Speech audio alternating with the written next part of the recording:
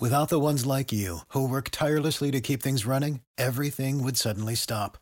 Hospitals, factories, schools, and power plants, they all depend on you. No matter the weather, emergency, or time of day, you're the ones who get it done. At Grainger, we're here for you with professional-grade industrial supplies. Count on real-time product availability and fast delivery. Call, clickgrainger.com, or just stop by. Grainger, for the ones who get it done. The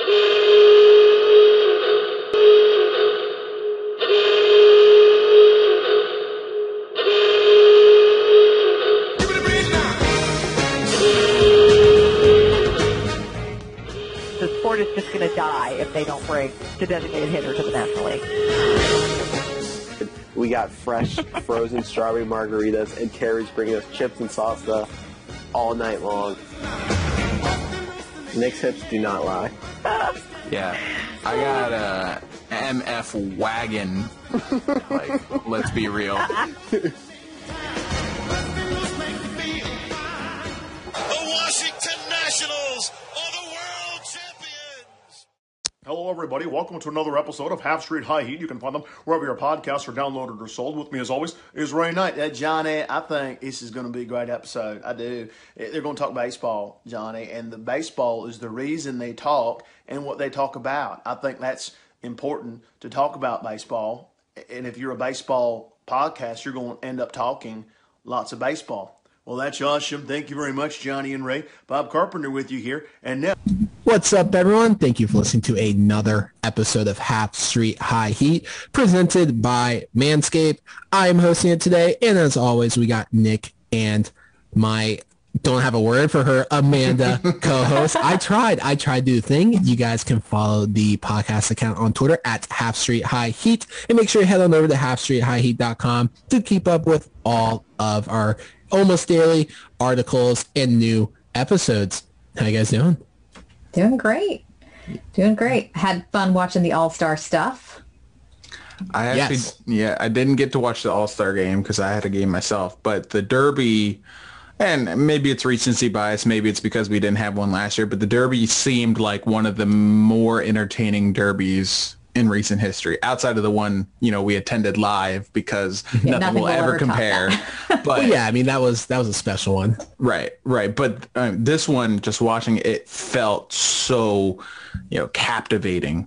And I loved it. I loved every minute of it. And every round was close. Yeah.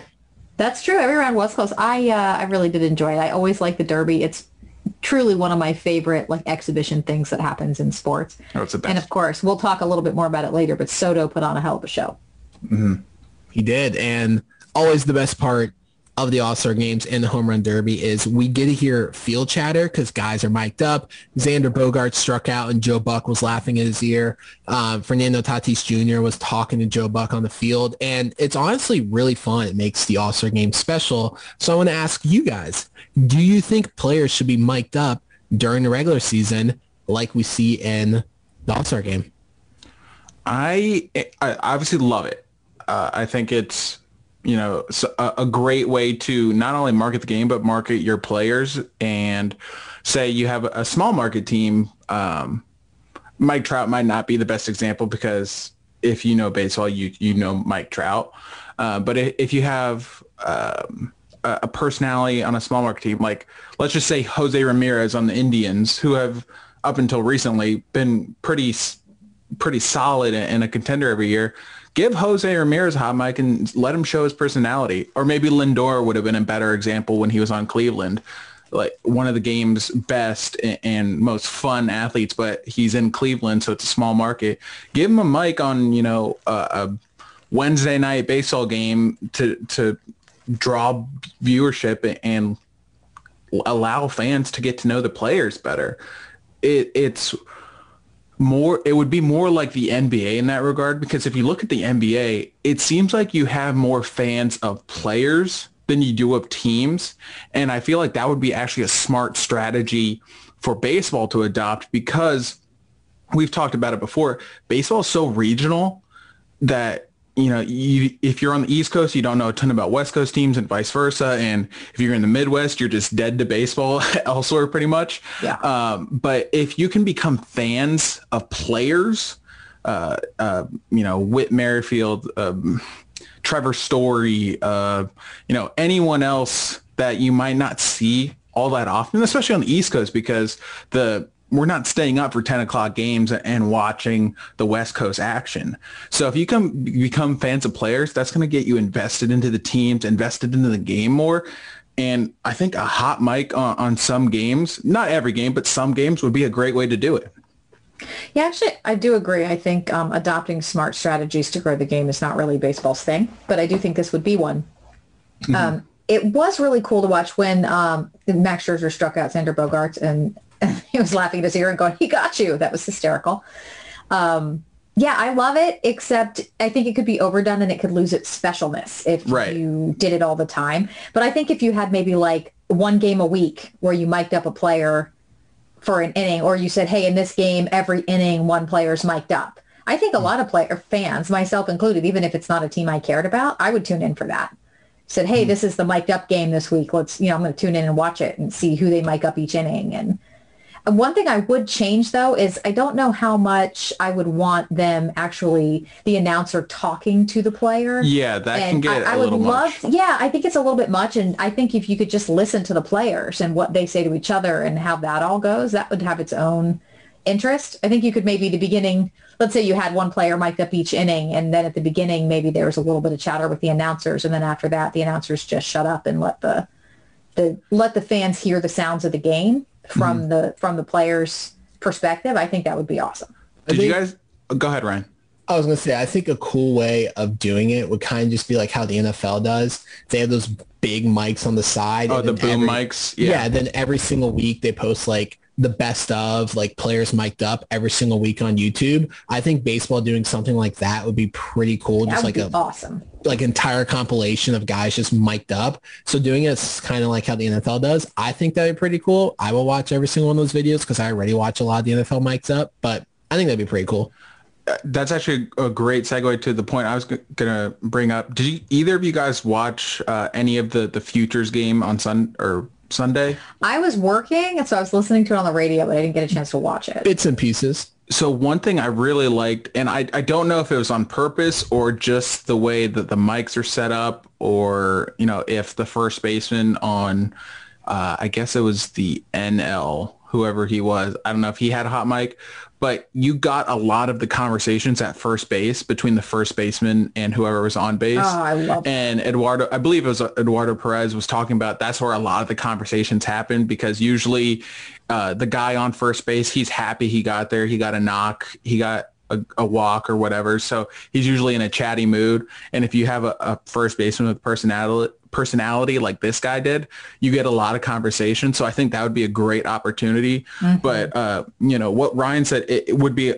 another way to reach the same means of promoting players and showing the personality that baseball sorely lacks, is posting those clips weekly or whatever. Or, Amanda, if you wanted to do it, kind of your idea, maybe they just pair with YouTube, and for YouTube's free game of the day or free game of the week, YouTube has a player that's mic'd up, or, MLB TV has a player that's mic'd up for their free game of the day. However they want to do it, there's ways to do it where for each team, it wouldn't be every game, but for the fans, the consumer, you get something multiple times a week, or at the very least once a week. So you get to digest that content as well. That would be great.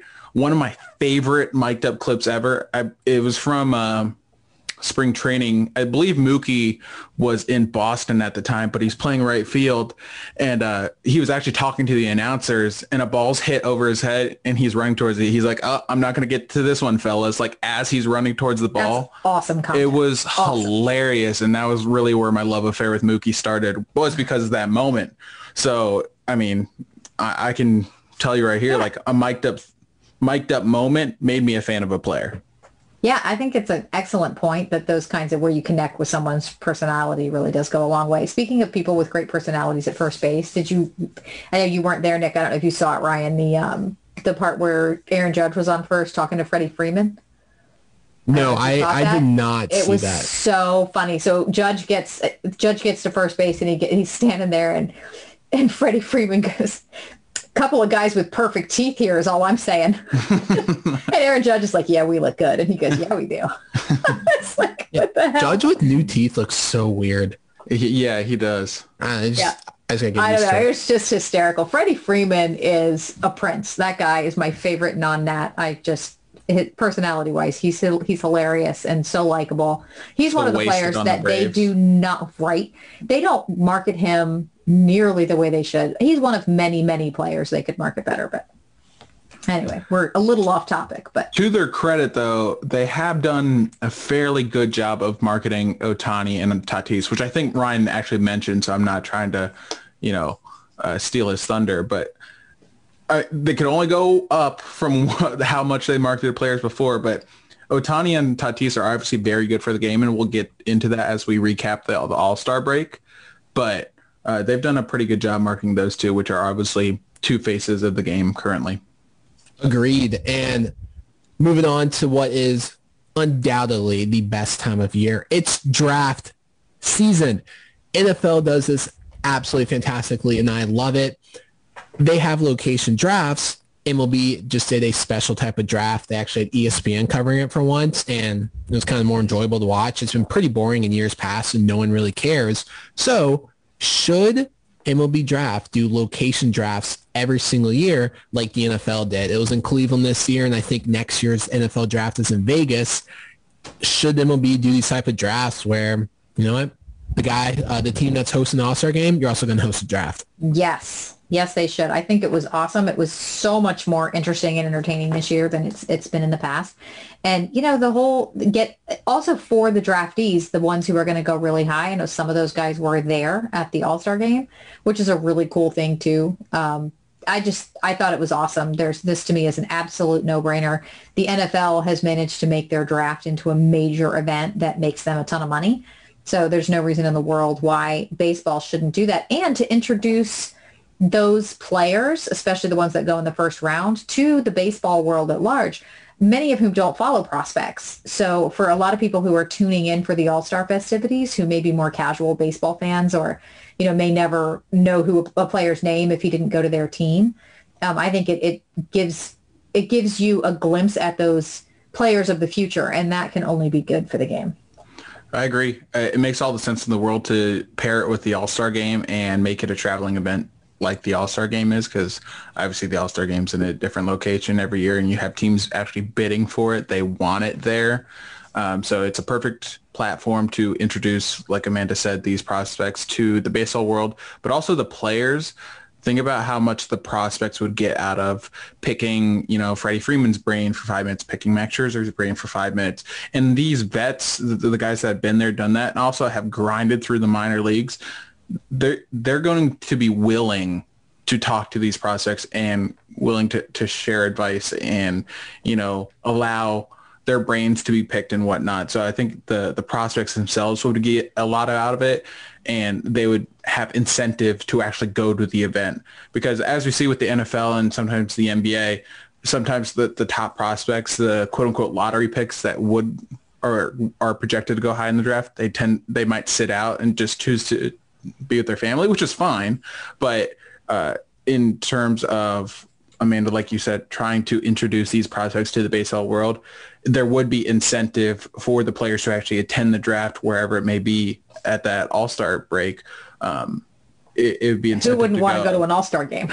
Exactly. So, it just makes too much sense. So I hope that is something they consider, because this year, with specifically the two Vanderbilt pitchers, Jack Leiter and Kumar Rocker, it seemed like you had two of the biggest name prospects since Bryce Harper and Steven Strasburg.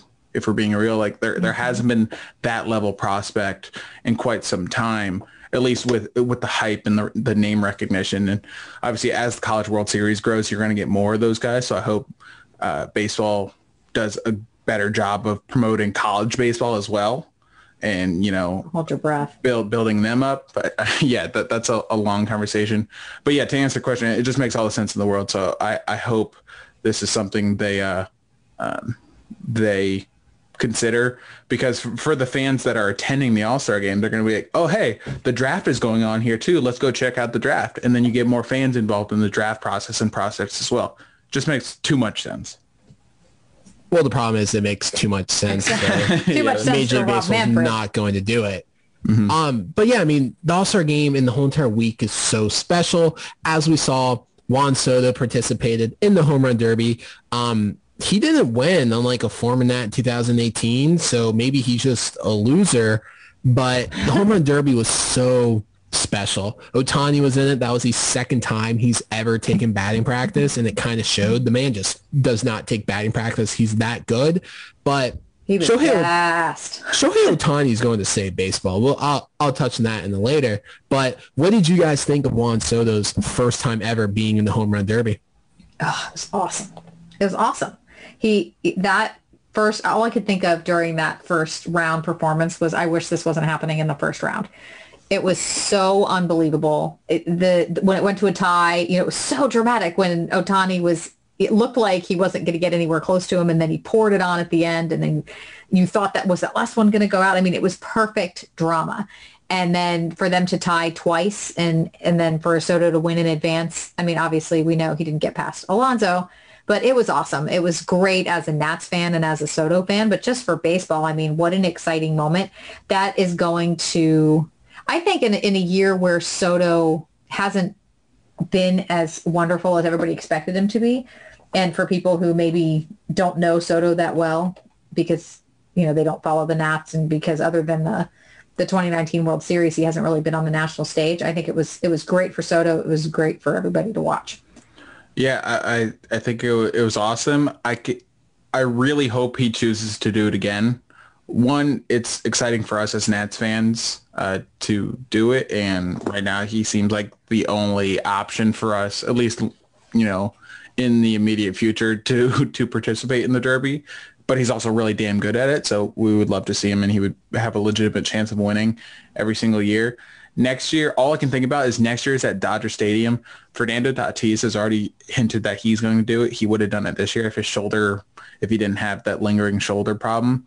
So I think Fernando Tatis is going to do it. But also, I mean, it's Dodger Stadium. We all know what Juan Soto did there. So it would be awesome to see him do it again. So I think this was just the warm up to something. And we, from what we've been able to see with Juan, and especially at events like the Home Run Derby, his personality really shows. And he, as, players like Fernando Tatis, Vladdy become more household names and are promoted more, Juan Soto is going to be in that conversation too. So it's going to be like one big party, but also a kind of internal competition between these guys. So if Tatis does it, Juan's going to want to do it, Vladdy's going to want to do it, and then it becomes such a big main stage thing that it already is must-see TV, but I don't know what's above that, like interrupting your local televised program for the Home Run Derby type level stuff when those three guys do it. So yeah, I loved Juan's performance, but more so I loved his personality and getting to see him interact with people like Tatis and other major stars around the game. It was awesome. Loved it. Absolutely loved it. And then the next night, Max Scherzer made his fourth career start in the All-Star game. Phillies fans were absolutely furious about it, and he almost died. Vlad Jr. almost killed him. And a screaming line drive right back at the mound. The picture of Vlad like yelling when he's coming out of the box is absolutely hilarious. And then they gave him a nice hug, which like you don't really see in a normal Max Scherzer start because he's such a psychopath. Like if anyone comes near him, I feel like he would try to bite him. But it's just showing like how much more fun it is. And Juan, of course, in true Nats fashion, walked twice to load the bases, and they didn't score. Chris Bryant is really going to fit in on this team because he stranded quite a lot of runners in just 2 at-bats. Yeah. And then we didn't see the first Trey at-bat. They were coming back from commercial late. He went 0 for 2 and ended the game. But it was nice for the Nats to be there, especially with how crappy the season's gone so far. Yeah, it definitely was. And I'd like to point out that Vladdy did go on to win the MVP. Hit a 470-foot tank. Yeah. And I would like to point out, if we go back just for a moment to our All-Star Game predictions, winning pitcher, losing pitcher, and MVP. I got them all. So I don't know if we're keeping track, but for once, you guys have to admit I got more of them right than you did. Although, Nick, you did pick Alonso to win the Derby. Or you picked him as the runner-up, I think. Yeah, but I drafted him in the draft we do, so. Yeah. You got all three right? I did. That Corbin sounds Burns fake. was the losing pitcher. Otani was the winning pitcher. She has access to the website, so she went back and edited it. Yeah, she went back and edited it. You That's all it guys was. just can never admit it. Never admit But it. it was funny because, like I said, I unfortunately missed the All-Star, or most of the All-Star game. I caught the last two innings, and by that point, all the damage had been done. But I looked at the box score, and I was like, damn, Chris Bryant left 5 on base. He's already fitting in as a future net. And it was a joke. Like, I just said to myself, and I was going to tweet, I was like, oh, damn, 4 other people already tweeted it, like, I'm late to the party. But it was pretty funny. It was, yeah. And that was a lot of runners left on base. I was thinking the same thing. It was funny, though, very Juan Soto to walk twice to load the bases. I was like, it's not that exciting, but it's Juan Soto things. Love Yeah. Juan Soto things. All-Star Game's fun, but like at some point the pitchers just are too good and it kind of lags a little bit for me. But I always like watching the first couple, innings. But something I will always watch, if you guys listen to this, I love drafts. In the rest of our show, it's draft time. The Washington Nationals finish up their 20-round draft. Last year, it was only 5 rounds, but this year it was 20. And they went pretty position player heavy. They went 7 of the first 10 picks on position players, which is absolutely fantastic because they had quite literally no good position players. I mean, Luis Garcia, but like, that's it. The 11th pick, Brady House, fell to them, which is very exciting. He was projected to go as high as 3 in some drafts, but they got him at 11. He's 6'4", 215. He's a shortstop, but probably going to move him over to third base because that is a big boy playing shortstop. Definitely going to move him over. And then one of my favorite picks that I really like is that happened in the second round. That is Dalen Lyle. He is one of the best hitters in high school. Again, another young guy we're not going to see for a while. He's a lefty, 18 years old, has a pure bat, minus arm, future left fielder with Juan Soto being a right. And then also another good, not questionable, but like the first pitcher they took was in the 4th round, Dustin Saines. He's a left-handed pitcher out of Texas. This was the first year he was a starter. He's been a reliever every other year. He has a decent fastball, but he is a fantastic wipeout slider. It has elite break and vertically and horizontally. So that's going to be very interesting to see his projection where he ends up, whether it's bullpen or starting. But overall, it seems like it's a pretty good draft. They went very balanced with what they did. And the MLB draft, for those who don't know, is different from your typical NFL or NBA draft. And you might have heard teams going under slot. Each slot, so every draft position has a certain assigned numerical value, what that slot gets paid. And if a player like Brady House falls to 11 when he was projected to go as high as 3, like Ryan said, he's going to command more money than slot 11 would. Slot, not to use the same word twice. So you kind of have to readjust your budget to pay more for Brady House, and then you want to, I don't want to say reach, but for lack of a better word, you want to reach in the 2nd round or the 3rd round, so that way you can save a little bit of money and it all balances out. So they did a great job of that. Brady House fell to them, and he was obviously just too good of a talent to pass on. So great job there. But then they did a great job of balancing their next 3 picks, which they went, quote unquote, under slot, so that they would have money to sign Brady House. Hopefully we'll be monitoring that until, the deal is official, but they didn't sacrifice the talent.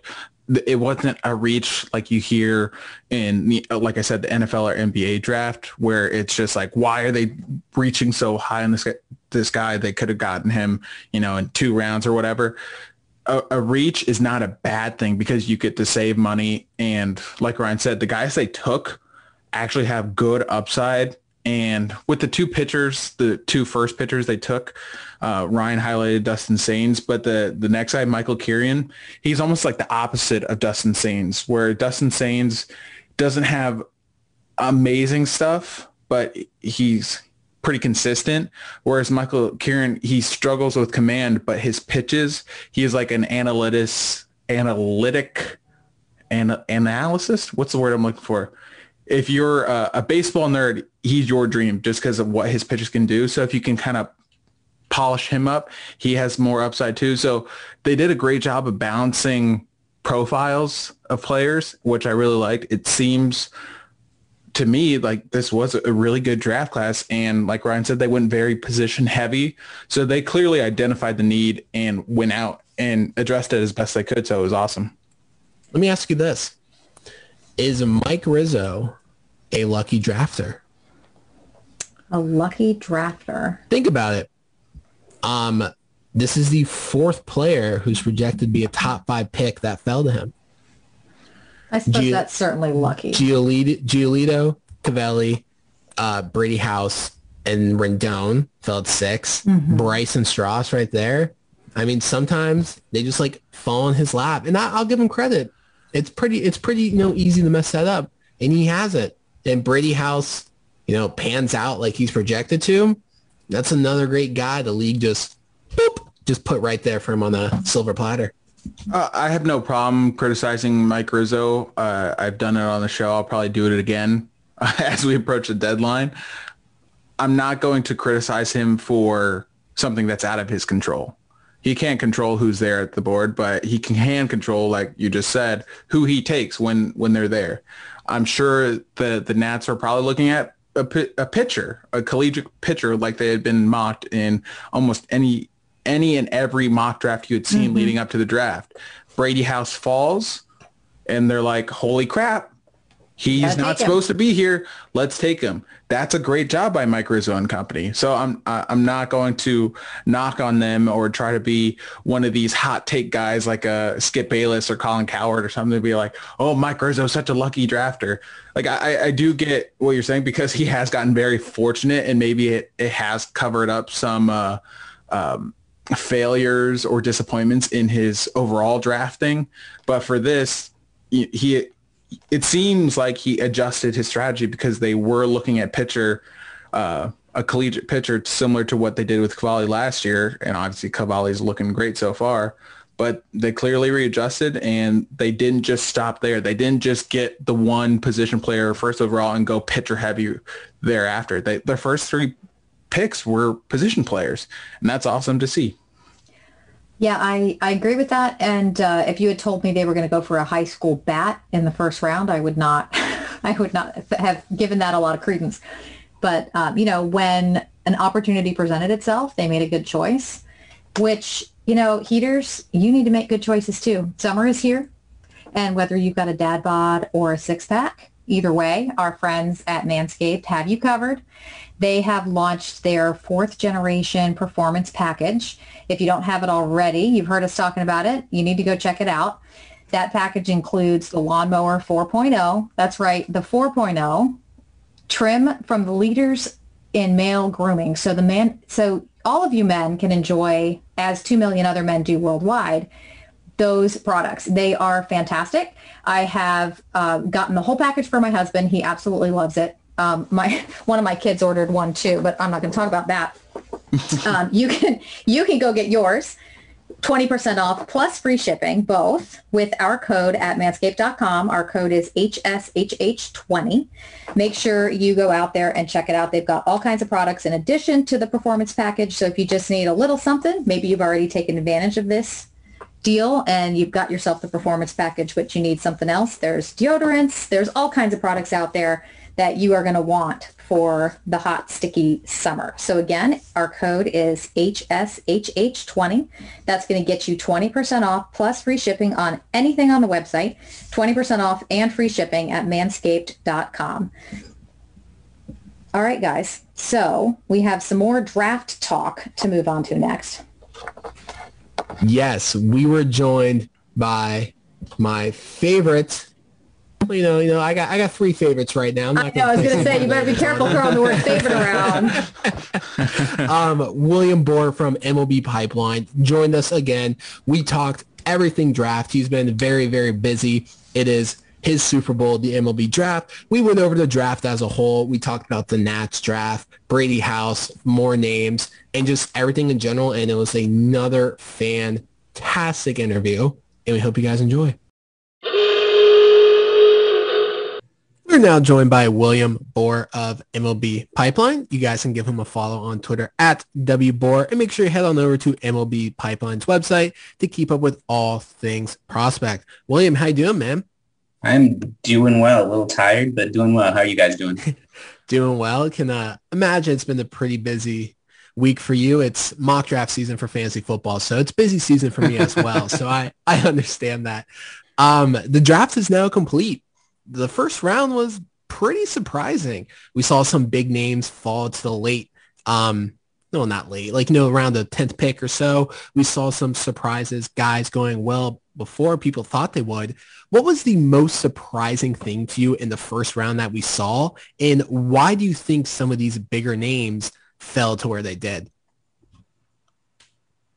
I think the most surprising pick was probably Khalil Watson dropping all the way down to 16 to the Marlins. We had him mocked a lot higher in the mocks that Jim Callis and Jonathan Mayo did at MLB Pipeline, and just where we had him ranked on our top 250. So it was kind of surprising that he dropped to 16.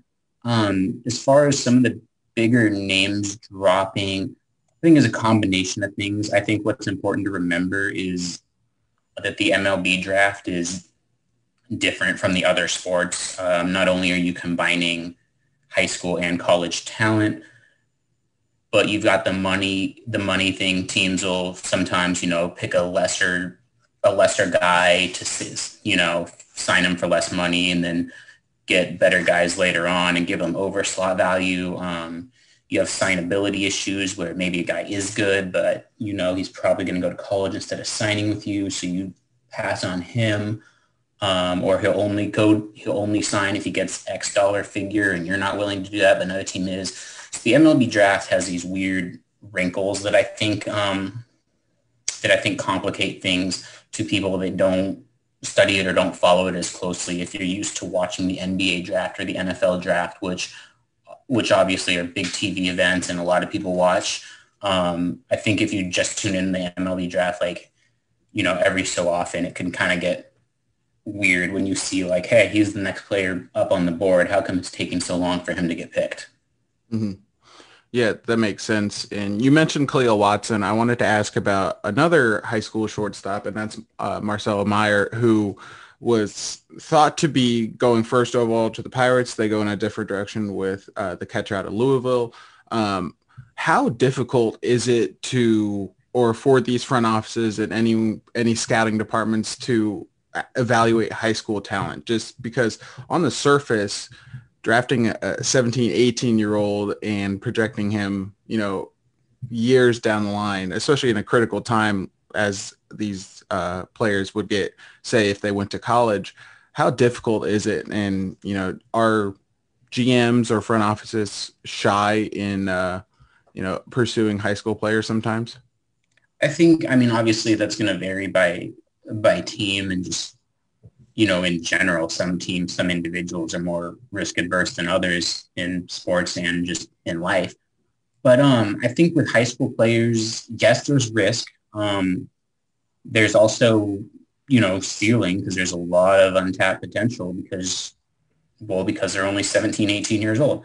But I think this year was extra tricky too for some of the high school players coming off of the canceled year and the coronavirus pandemic. Some of these college players, obviously their 2020s got canceled too, and a lot of last summer and all of that. But a lot of these guys also have been in college for 3 years. Some of them, were scouted out of high school. So even if it was old data, teams had data. Some of these high school guys, they didn't play last year and then this year. So it's like, oh, are you off to a slow start because you're not as good as we thought you were, or because you haven't played in a long time? And then vice versa, you're really good. I would like to know if this is year 2 of you being really good, but there was no last year, or you just kind of hot right now. So I think with some of the high school players, there's a little bit more unknown in this class, or obviously last year's class, than there are in a standard class.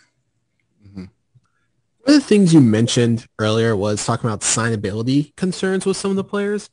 Do you think that the name, image, and likeness rules that just came out in the NCAA, do you think that played any role with some of the kids asking for a higher bonus, knowing that if they don't get this, they can go to college and still make money? And do you think there's anything MLB might do to kind of counter that new rule in the NCAA to make the minor situation a little bit better?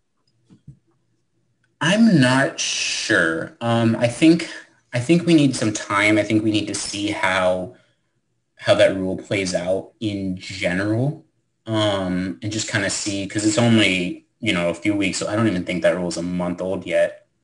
No, it's July 1st, so it's only like 2 weeks old. But I think especially with some of the top guys, it's already out there that, like, let's say Kumar Rocker, for example, got $6 million. I don't think any of these guys are getting 7 figures NIL money, just because college baseball isn't as popular as football or whatever. And frankly, I don't know how many college football players are going to get that type of money. I mean, maybe Trevor Lawrence, if he were still at Clemson, but it's only going to be the big name guys. So maybe it gives them negotiating power in the sense of, hey, look, I'm not giving up absolutely everything if I don't sign pro. But I think it's probably maybe more of a difference later on. I think some of these first and second round guys, I think the money's so different as far as what they're going to get, as far as the signing bonus and the slot value versus what they're going to get on NIL. Like Jackson Jobe was the first high school player taken. That pick value, that slot value for the Tigers at number 3 is $7.2 million. He's not getting $7.2 million in college. So we'll see. I think, like I said, I think some later guys, it could give them like a little bit of leverage, but I'm not sure it'll be all that much. We'll have to see kind of how it plays out, like I said, in general and in sports. But like, I guess the big name college football, I'm trying to think. We'll see how much like even like DJU ends up getting. But yeah, I don't think it's going to be a huge deal. Mm-hmm. Yeah, it's definitely still new, and I think all sports are trying to figure it out, not just baseball, but it will be interesting to see because it just so happens to be a CBA year, and obviously they're going to be working all offseason on a new CBA agreement. I want to transition to a guy that if I was in a position to offer an athlete some name, image, likeness money, I would give him all of it because he has the best baseball name I have heard in a long time, and that's Brady House, new Washington National. High school guy, like we talked about, a little bit earlier. Give us the rundown on Brady House and what are the Nats getting and what can Nats fans expect? Brady House is very exciting. If I was Nationals fans, I'd be very excited about this pick. Obviously, it's going to take some time. Like we said, he's a high school player. But he entered the summer as, the best prospect in the 2021 high school class. Obviously, stock dipped a little bit, but that was some struggles offensively, and he's even admitted that he was pressing and he started getting a little too home run happy because he could, and he was the best player on the field. Because pretty much everywhere he went, he was the best player on the field, and he kind of wanted to show that. But I think the important thing to recognize is that he recognized that. That speaks to his approach, that speaks to his maturity. And then he realized, hey, I became this good because I was sitting back, not trying to hit home runs, and I was spraying the ball over the field. So he got back to that for, the second half of the year. really showed off his skills, and that's why he's going early in the draft. Defensively, smooth, really strong arm. He's not going to pitch in the pros. He's definitely drafted because of his bat, but, in high school he pitched. He hits mid to upper 90s from the mound, so just to give you kind of an idea of his overall arm strength. He's really big. Right now he's 6'4", 215 as a high school player, so I'm not sure he sticks it short. I think we've eventually got a third baseman. But even so, the bat play is there. That's fine. Obviously, the arm's strong enough. If you can field short, you can probably field third base as long as the arm plays, which his does. So I think all in all, it's a really good pick, and I think that's someone who, in a couple years, Nats fans should be really excited now. But I think you'll see him in a few years. Yeah, I was gonna ask if you saw him making the move to third base, because he's only 18, but he's a big boy, like you said, and I feel like that's kind of more of like an Austin Riley type built. So I was wondering if you were thinking that they were going to make the switch to third base. But moving on to their second pick, the Nationals went high school bat again in Dalen Lyle. I was reading it on MLB Pipeline. They said kind of considered him one of the best pure high school hitters in the draft class. What could Nats fans potentially expect out of him? Is Brady and Lyle the two biggest names that we should be happy about in this draft? Well, I think, like you said, a really good pure hitter, which is always exciting. And I think, especially when you're drafting high school players, you want guys that are not one-dimensional, just because you want the flexibility there, because there's so many ways they can go because they're still 18. If someone's in college and they've established themselves as a power-only guy, or only a gap-to-gap guy, that's one thing because they're a little further in their development cycle. But Lyle's another good guy that, like you said, good pure hitter, 18 years old, Gatorade High School Player of the Year, back-to-back years. So that's obviously exciting. Speaks to his skill set overall. Dominated in Kentucky. Sorry. What was I talking about? Lyle. Controls the strike zone really, really well. Good plate discipline. Right now, he's more of a gap-to-gap guy, but he's only 18 years old. He's 6 foot, 195 pounds. So you've got room to kind of grow into that frame. Outfielder, he's good defensively. Average runner, not a ton of speed, but he gets good jumps and he can play the position well. Not a huge arm, so we're probably talking about a left field guy rather than right. But also he's still a high school guy, so there's a potential that he could strengthen that. But right now, I'd probably be thinking about left field long term. Gotcha.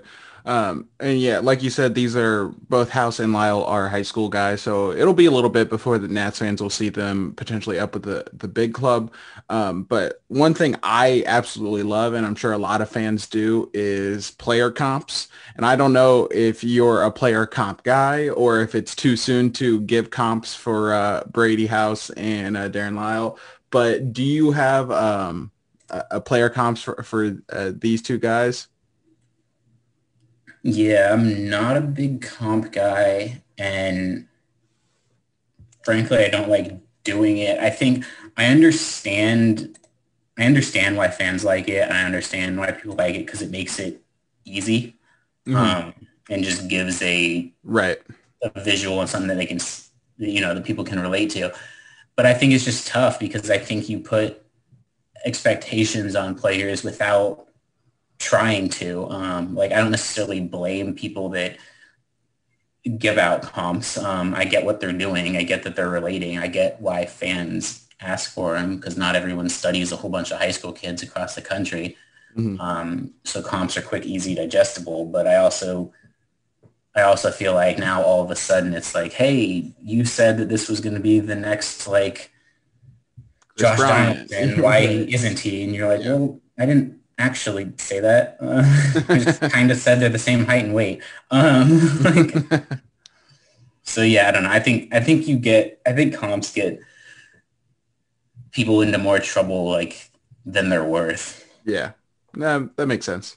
Yeah, ESPN, after the Red Sox took Marcelo Meyer, they said he was Christian Yelich offensively and Brandon Crawford defensively. And that poor kid, because that is two unreal comps. Yeah, like we had Meyer as the best talent entering the draft. Like overall, like we think he's good. Why can't we just say, hey, he's really good? Red Sox fans, be excited, and we're excited to see this guy in Fenway in 2025. Being like, hey, you're the next Christian Yelich. Like, what? Now we've told him he's got to win an MVP award? Well, it's kind of like New York media with Jason Dominguez. That poor kid. He like just went to low A, and New York media is calling him like the greatest player of all time, potentially. So that's always exciting to see. The Nats came into this draft with one of the worst farm systems ranked. They had not great position player depth, I will say.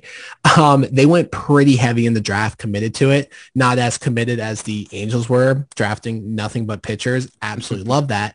But how would you grade the Nationals draft overall? I think, yeah, you mentioned Dominguez. He pretty much has to homer every at bat or else he's a bust. And some of those need to be 5-run homers too.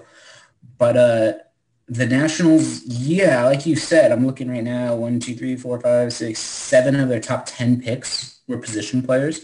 So that's definitely something that they wanted to bulk up.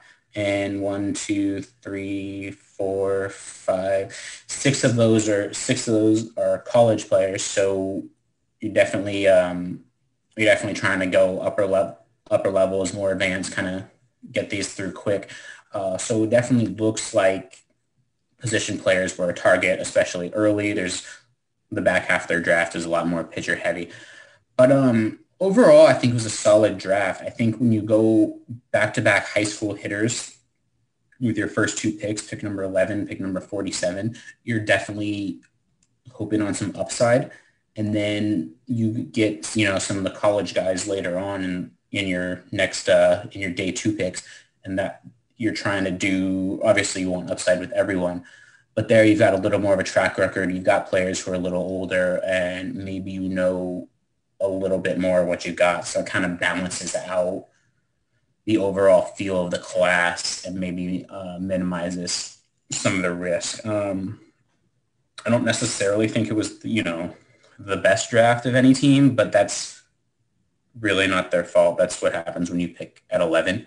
I think when you pick in the middle like that, it is kind of what it is. And I think overall it's a solid draft relative to their position, if that makes sense.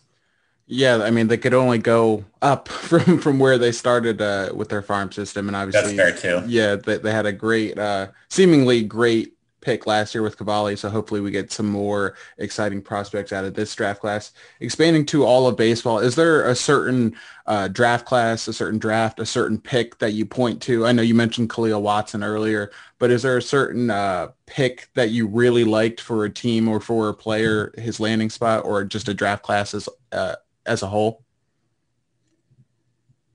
As a whole, I like the Pirates draft. I think, people were a little surprised when they went Davis at 1, but I think when you look at their overall haul and how they'll be able to, how they'll presumably be able to spread out the money and bring in everyone. Obviously, we have to see if they're able to sign everyone, but if they are, then I really like that class as a whole. And as far as picks, I really like Ty Madden going 32nd overall to the Tigers. I was going to bring him up. Yep. Yeah, he's someone who I didn't see falling there, and Detroit's got a lot of he's a college guy, so he's advanced, and you've got a lot of good young pitchers in that system with, Mize, Skubal, Manning. So I think that's actually really intriguing. And the other one I liked is Gunnar Hoglund to the Blue Jays at 19. He's someone who really good, really advanced pitcher, but he had Tommy John this year, so he missed this year.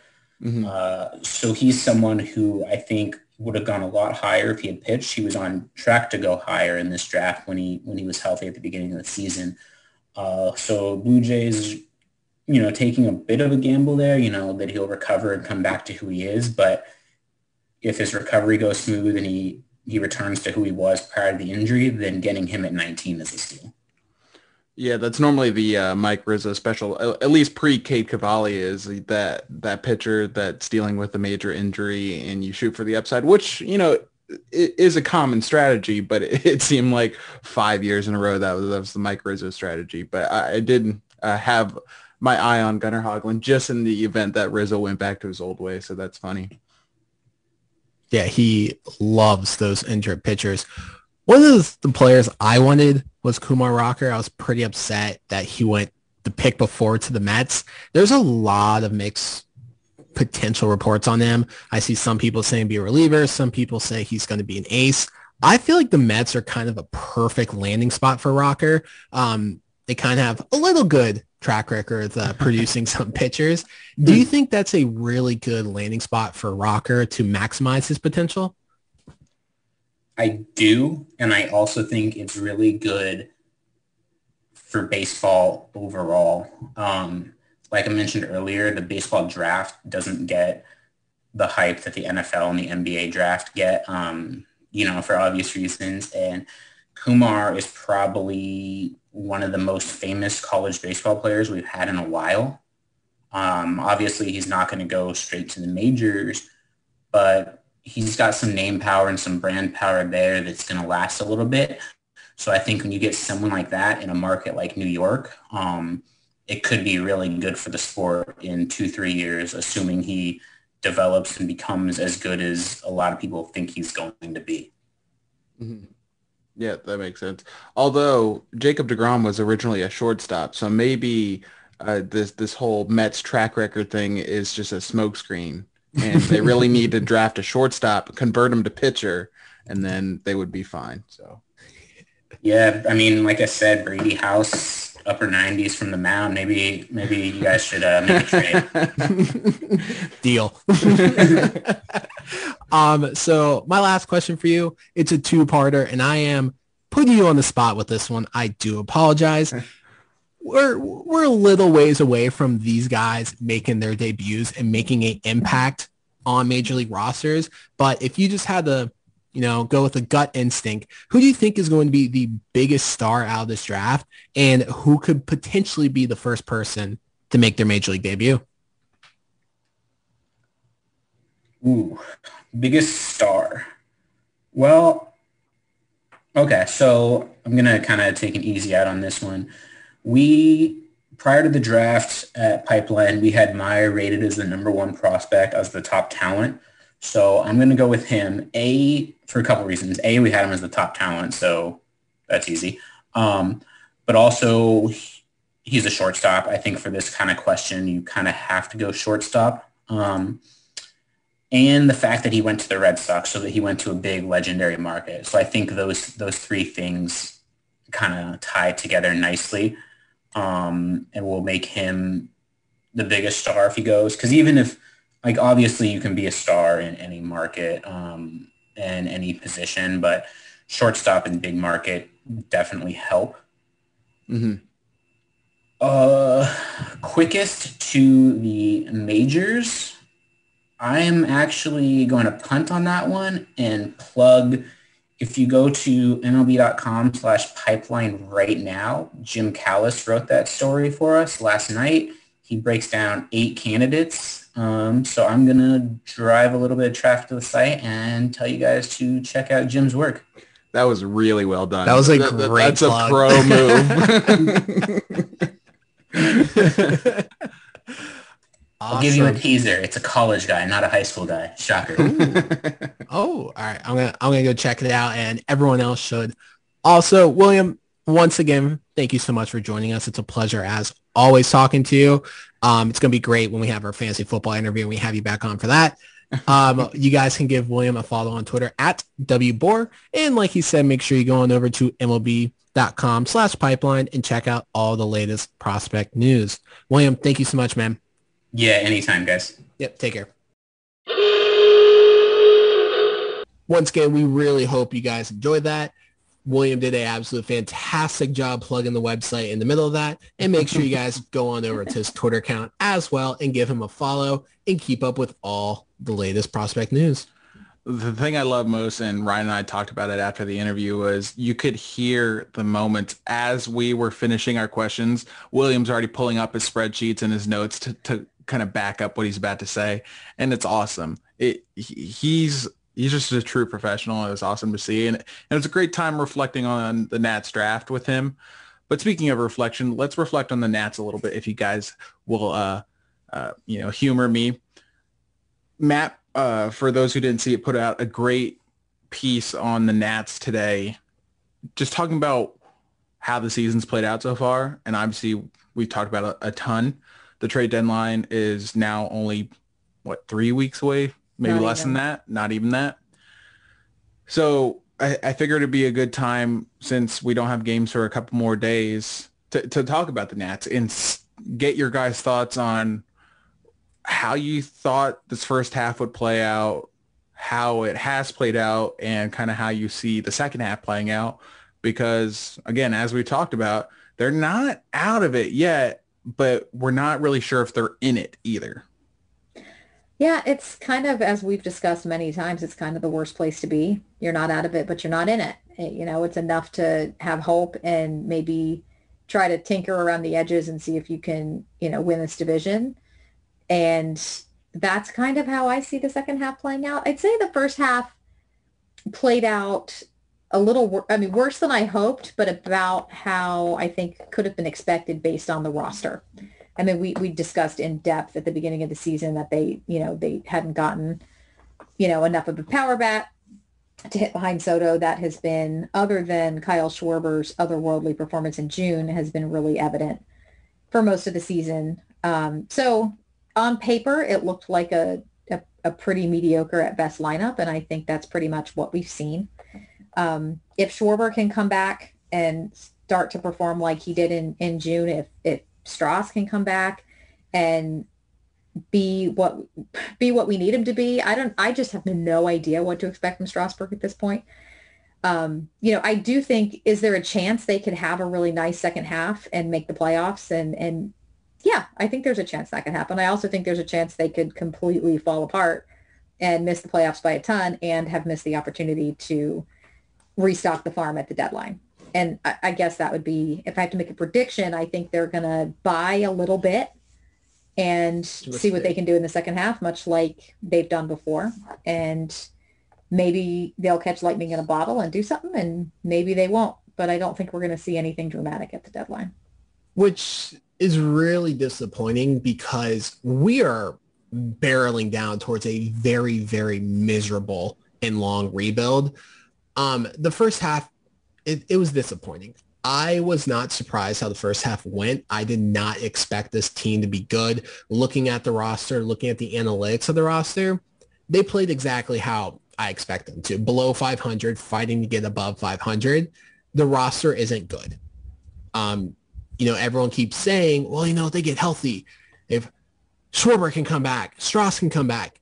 You don't know what type of pitcher Steven Strasburg is anymore. Nope. We generally don't. He's pitched 12 innings in the last 2 seasons. We don't know who he is. Schwarber comes back. Yes, that will help getting the power bat, but you cannot expect a career 230 hitter who has hit nothing but solo shots for his entire career to save your lineup. That's not kind of how things work. A lot of people keep throwing around, well, when they're healthy. The problem is no one else in the East is healthy, and the Mets are starting to get healthier. The Nats are going to buy, which is really, really frustrating to me, because they're not going to buy anyone that's going to make a difference. The other problem is there's really no one out there who can make a difference that this team can actually afford. But the reason they're going to buy is the Braves are done. The Braves season is done. I think the Braves are going to sell at the deadline. The Mets still aren't healthy, and the Nats are going to be like, you know what? We have a nice and easy schedule. The problem is the easy schedule is the teams that they are basically the same as. So it's not truly going to be an easy schedule. I feel like there's a lot of smoke and mirrors coming from the front office right now, and they're just going to know it. Fool's gold, think this team could be something because they were good for 20 some odd games, which statistically is an outlier. and they're going to buy. And all I'm going to have to do is just, hope it works, because I don't really think it's going to. So let me just start off by calling you guys fake fans for not believing in this team. I can't do it. We need cheerleading, not analysis. Yeah. Thank you. Watch good baseball. So this is kind of a continuation of my two thoughts speech that I gave last week sometime, and it's still going on. This is pretty much how I expected the first half to play out. Maybe not exactly, to a T, but the end result being a couple games under 500, but still within division reach is about what I expected. It's just, it's tough to give you an answer one way or another what the second half is going to look like. I agree. I think they want to buy, and the schedule leading up to the deadline is not all that difficult outside of San Diego. So it leads me to believe that they will buy. But even if they have a tough stretch coming out of the break, the question really is, are they going to trade Max Scherzer? No. And at this point, I don't see a reality where that happens. And if you're not going to trade Max Scherzer, yes, you have a couple of appealing pieces, but none of them are going to fetch you a substantial enough return to make a difference. So the counter to that, sorry, I didn't mean to cut you off there. It is a seller's market. No, guys are going to be going higher. The three guys that they could get a decent thing, or is Max they get a haul for, Brad Hand, Daniel Hudson. They're not going to trade any of them, which sucks. Right. They're not. So, I don't think it's going to happen. Yeah. So if you take Max out of that equation, the return for Hand and Hudson, Hand is his overall numbers aren't that bad, but he hasn't been the most convincing in a lot of his outings. And Hudson's just getting back from injury. And while he's been great when healthy, you don't know. He could easily have a second half where he implodes. Not saying he doesn't have trade value, but they're both on expiring contracts. As a reliever, you would get something good for them. You would be able to trade them. They would have value, but they're not going to be a future altering package like Max would be. So I'm not saying you shouldn't trade them, you shouldn't sell, but if you're just taking Max out of the equation, you're almost handcuffing yourself. Like there's no point of selling. And I'm not trying to say you buy either, but it's just like, it just feels like purgatory. It just truly does. Like they're not going to do anything substantial one way or another to change the outlook of this team. And that's really what needs to be done. If it was me, if I got marching orders from the learners to build a championship roster, and maybe a little bias is sinking in. So I'll preface with that. I'm trying to see if I can put a package together around Victor Robles to try to get Chris Bryant and maybe Craig Kimbrell.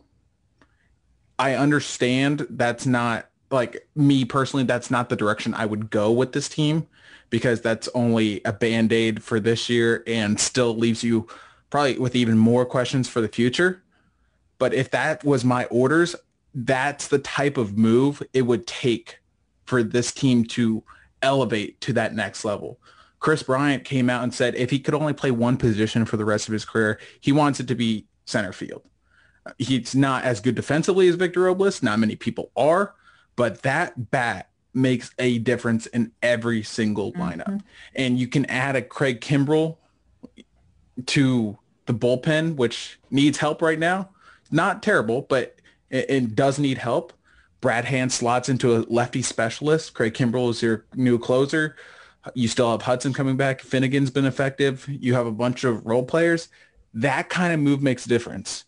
Will they do that kind of move? No. Because like Ryan said, it's a seller's market, which makes it very, very tough. But, it's just, I just feel like we're going to be in purgatory, and it really, really sucks. Well, I actually agree with your point that if they're not going to sell Max, and I don't think they are, I don't think they're going to trade him.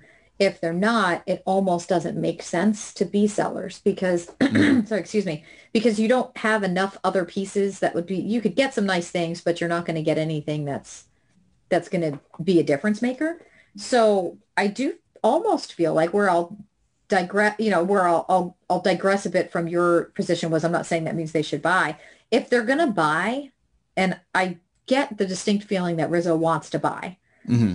And if they're going to buy, I want them to buy big. Go get somebody like Chris Bryant, somebody that's going to make a difference. If you're going to keep Max and you're going to sacrifice whatever haul you could get for him and say, hey, we're going to go all in on the second half of this season and try to do something here, then go big. Go do something that's going to make a difference. I would love to see Chris Bryant on this team. And, I mean, any bullpen would benefit, no matter how good your bullpen is, from getting Craig Kimbrell.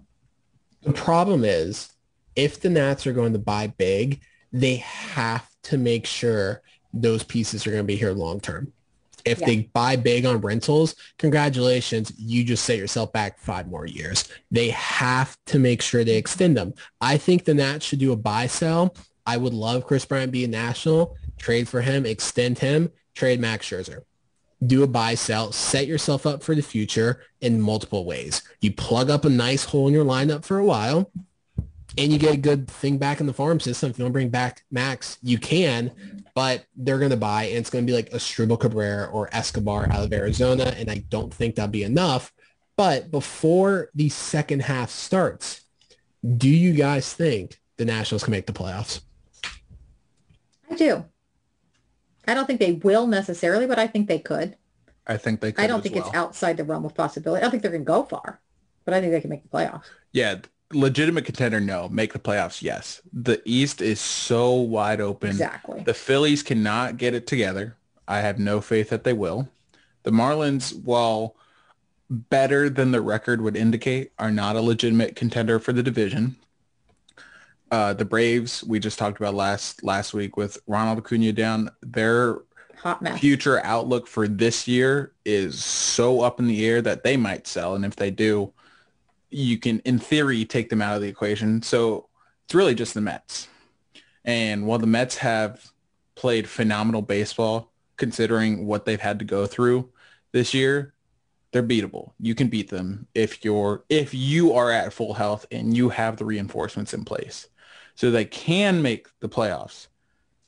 I don't have a lot of faith in them to make it run, but they can make the playoffs. And I'd like to be wrong. I don't think they can. Just straight up, this roster is not good enough. I think the Mets run away to the division and win by double-digit games. They're getting healthy, and I think that's going to be it. But shifting gears, as we end every single episode, we end with our one big thing. You guys have anything for the one big thing heading into the second half? I think my only one big thing would be, while I am a little pessimistic about whether this roster, and again, something could change massively at the deadline, either buying or selling wise. So this may be moot a couple of weeks from now.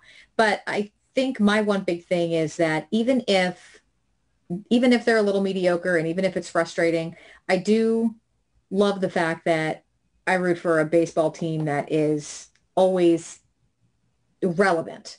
There's nothing worse than, as somebody who's also been a Washington football team fan my whole life, like seasons where you don't care halfway through the season because there's no shot and they're not fun to watch and there's nothing, you know what I mean? There's nothing worth rooting for. So I guess my one big thing, to put it more succinctly, is as frustrating as this purgatory can feel, we're still lucky to root for a team that's always trying to be relevant, and that's not nothing. I will counter that by saying purgatory is the worst place you could be in sports. Yeah. I suppose. Is it worse than a team that sucks for 20 years? Yes, because at least you have direction. In purgatory, you do not have any direction. You're stuck in mediocrity, and it's the worst thing you can actually do. Yeah, but a team that doesn't ever try to win or doesn't care, I think that's worse. But you understand that where your team is going. Like the Tigers have been tanking for years. The Tigers have the third best farm system in baseball and had one of the best drafts. Their fans know they're going to be good in a couple of years. Like the Padres were terrible for a very long time.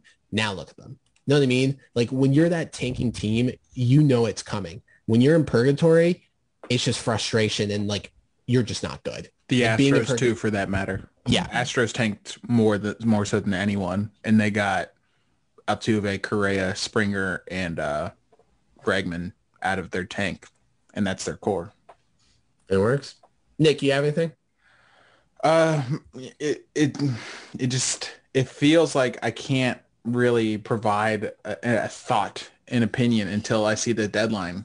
I think if I had to put my money somewhere, it would be on those low level additions that don't move the needle, at least for me. The Scopes, the Escobars, the Cabreras of the world, while would be a welcome addition to this lineup because this lineup has so many holes, just it doesn't make you a contender. And if that happens, I'm going to be more pissed because this team does not have a future as currently constructed. Their last best year, if you can even say that, if it hasn't already passed, would be next year. Bell's in a contract year. Trey's in a contract year. You don't even know if we would have Max in this equation. We don't know if we would have Schwarber in this equation. So it's like, and then you get another year older with Strauss and Corbin. So it's like this team doesn't have a future as currently constructed. It's very murky. So if you want to go all in for one last ride, do it. I'm on board. Would you be back in on the season if they go crazy and buy? And Absolutely. Absolutely. Because at that point, they're admitting, hey, we're going to push all our chips in the middle of the table, have put all our, money on this season, and we know what's coming. The Nats love kicking the can down the road.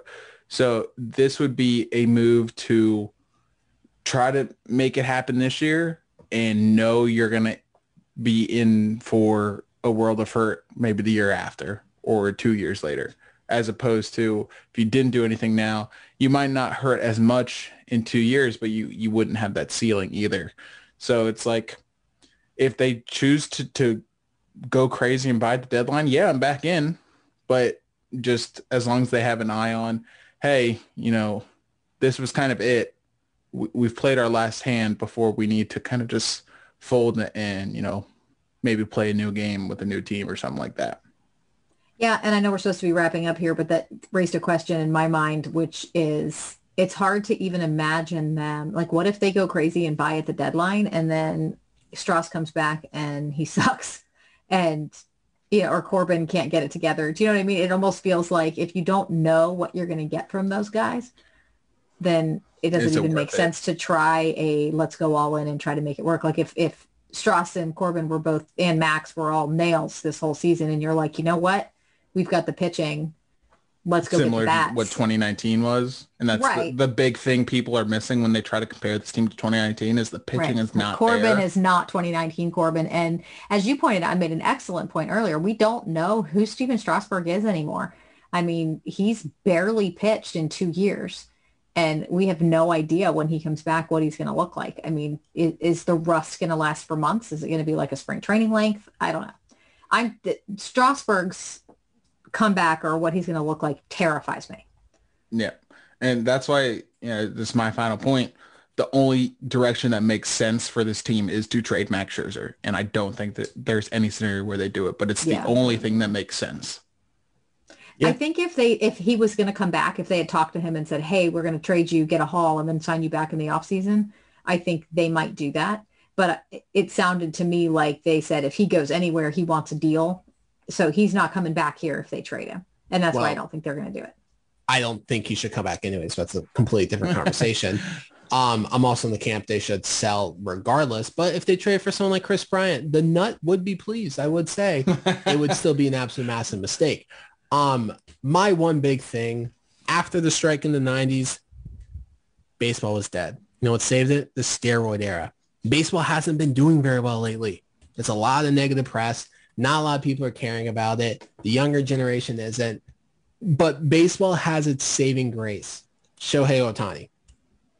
And baseball needs to market the living hell out of him because Shohei Ohtani is going to save baseball. You probably like, well, Ryan, that's so stupid. The 10 most watched games this year are all Angels games. Attendance is up when the Angels are on the road. Attendance is up very much so for the Angels and on the road when Shohei Ohtani pitches. The home run derby, when Shohei Ohtani was hitting, averaged more viewers during Ohtani's round than the NBA Finals did. Shohei Ohtani is baseball's key to coming back to his popularity. They need to market the hell out of him because when he does absolutely anything, look who posted it. Bleacher Report, ESPN, SportsCenter, House of Highlights, all those big accounts that don't really pay attention to baseball post Ohtani, and it does numbers. MLB has its key. They better not screw it up because so far they're doing a really good job. They are doing a really good job embracing Tatis and Ohtani, and they need to keep it up because Ohtani is saving baseball. That is my one big thing. So you're saying Shohei Ohtani is steroids? Yes, because he's an absolute freak and people are paying attention to him. That's the biggest part. Baseball struggles with getting people to pay attention and acknowledge what they're doing. People are doing that with Shohei Ohtani. People who don't really care about baseball. That's the big thing. Oh, yeah. I am infatuated with Shohei Ohtani. I will watch anything he does. He is just absolutely unbelievable. I think you're right. He is the way back to the mainstream for a sport that does a terrible job of marketing their stars. And I hope that they'll take some of what they're doing with Ohtani and expand it. They have other really great marketable talents and marketable personalities. And they just need to do a better job. And you're right. They are doing a good job with Ohtani. And all they need to do is apply that more widely, I think. Yeah. They just got to figure out who deserves it. And they got it right so far with Ohtani and Tatis. But that will wrap things up for this best time of the year with the draft, the trade deadline. My second favorite thing besides draft is trades. Once again, you guys can follow the Half Street High Heat Twitter account at Half Street High Heat. Head on over to our website as well. And make sure you guys check out the T Public site. Nick posted some fantastic All-Star Game shirts, and we're always publishing new gear and new swag. And yeah, here's hoping for a good second half and an even better trade deadline. Good night. Good night. Let's go Nats. There's a new breeze blowing off the banks of the Potomac. A new team's mowing down the ranks of their opponents. The Nationals are smashing balls so that the commentator who has the calls has passed the wall to see you later. Let's go Nats. We've got a game to play. We're gonna win today. Let's go Nats. We're gonna score for score. We're gonna win for sure. So call your local congressman. We need another monument. The Nats are rolling on to win. Roll DC. Let's go Nats. By the early light of dawn, well, you can see they're running scared, 'cause the kinds of bombs we're launching aren't bursting in the air. Tell the Library of Congress that they might not want to look, 'cause we're putting curly W's in every book. Let's go Nats. We've got a game to play. We're gonna win today. Let's go Nats.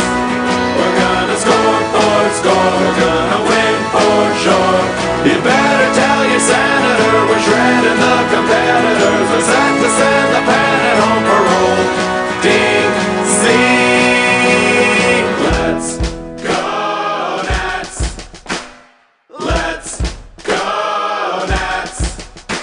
Let's go Nats. Let's go Nats. So race and tell the president we hold this truth self-evident. The Nats are gonna represent Virginia up to Maryland and old DC. Let's go Nats.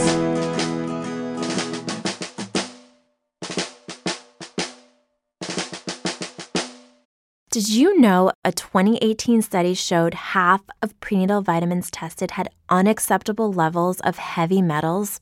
I'm Kat, mother of 3 and founder of Ritual.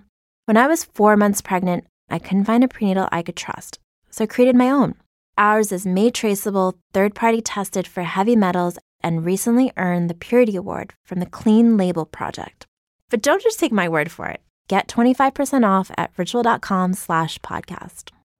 You know how to book flights and hotels. All you're missing is a tool to plan the travel experiences you'll have once you arrive. That's why you need Viator. Book guided tours, activities, excursions, and more in one place to make your trip truly unforgettable. Viator has over 300,000 travel experiences to choose from. Everything from simple tours to extreme adventures and all the niche, interesting stuff in between. So you can plan something that everyone you're traveling with will enjoy. Real traveler reviews give the inside scoop from people who've already been on the experiences you're considering. So you can plan with confidence. Free cancellation helps you plan for the unexpected. And 24/7 customer support means you can travel worry-free. Download the Viator app now and use code Viator10 for 10% off your first booking in the app. Find travel experiences for you. Do more with Viator.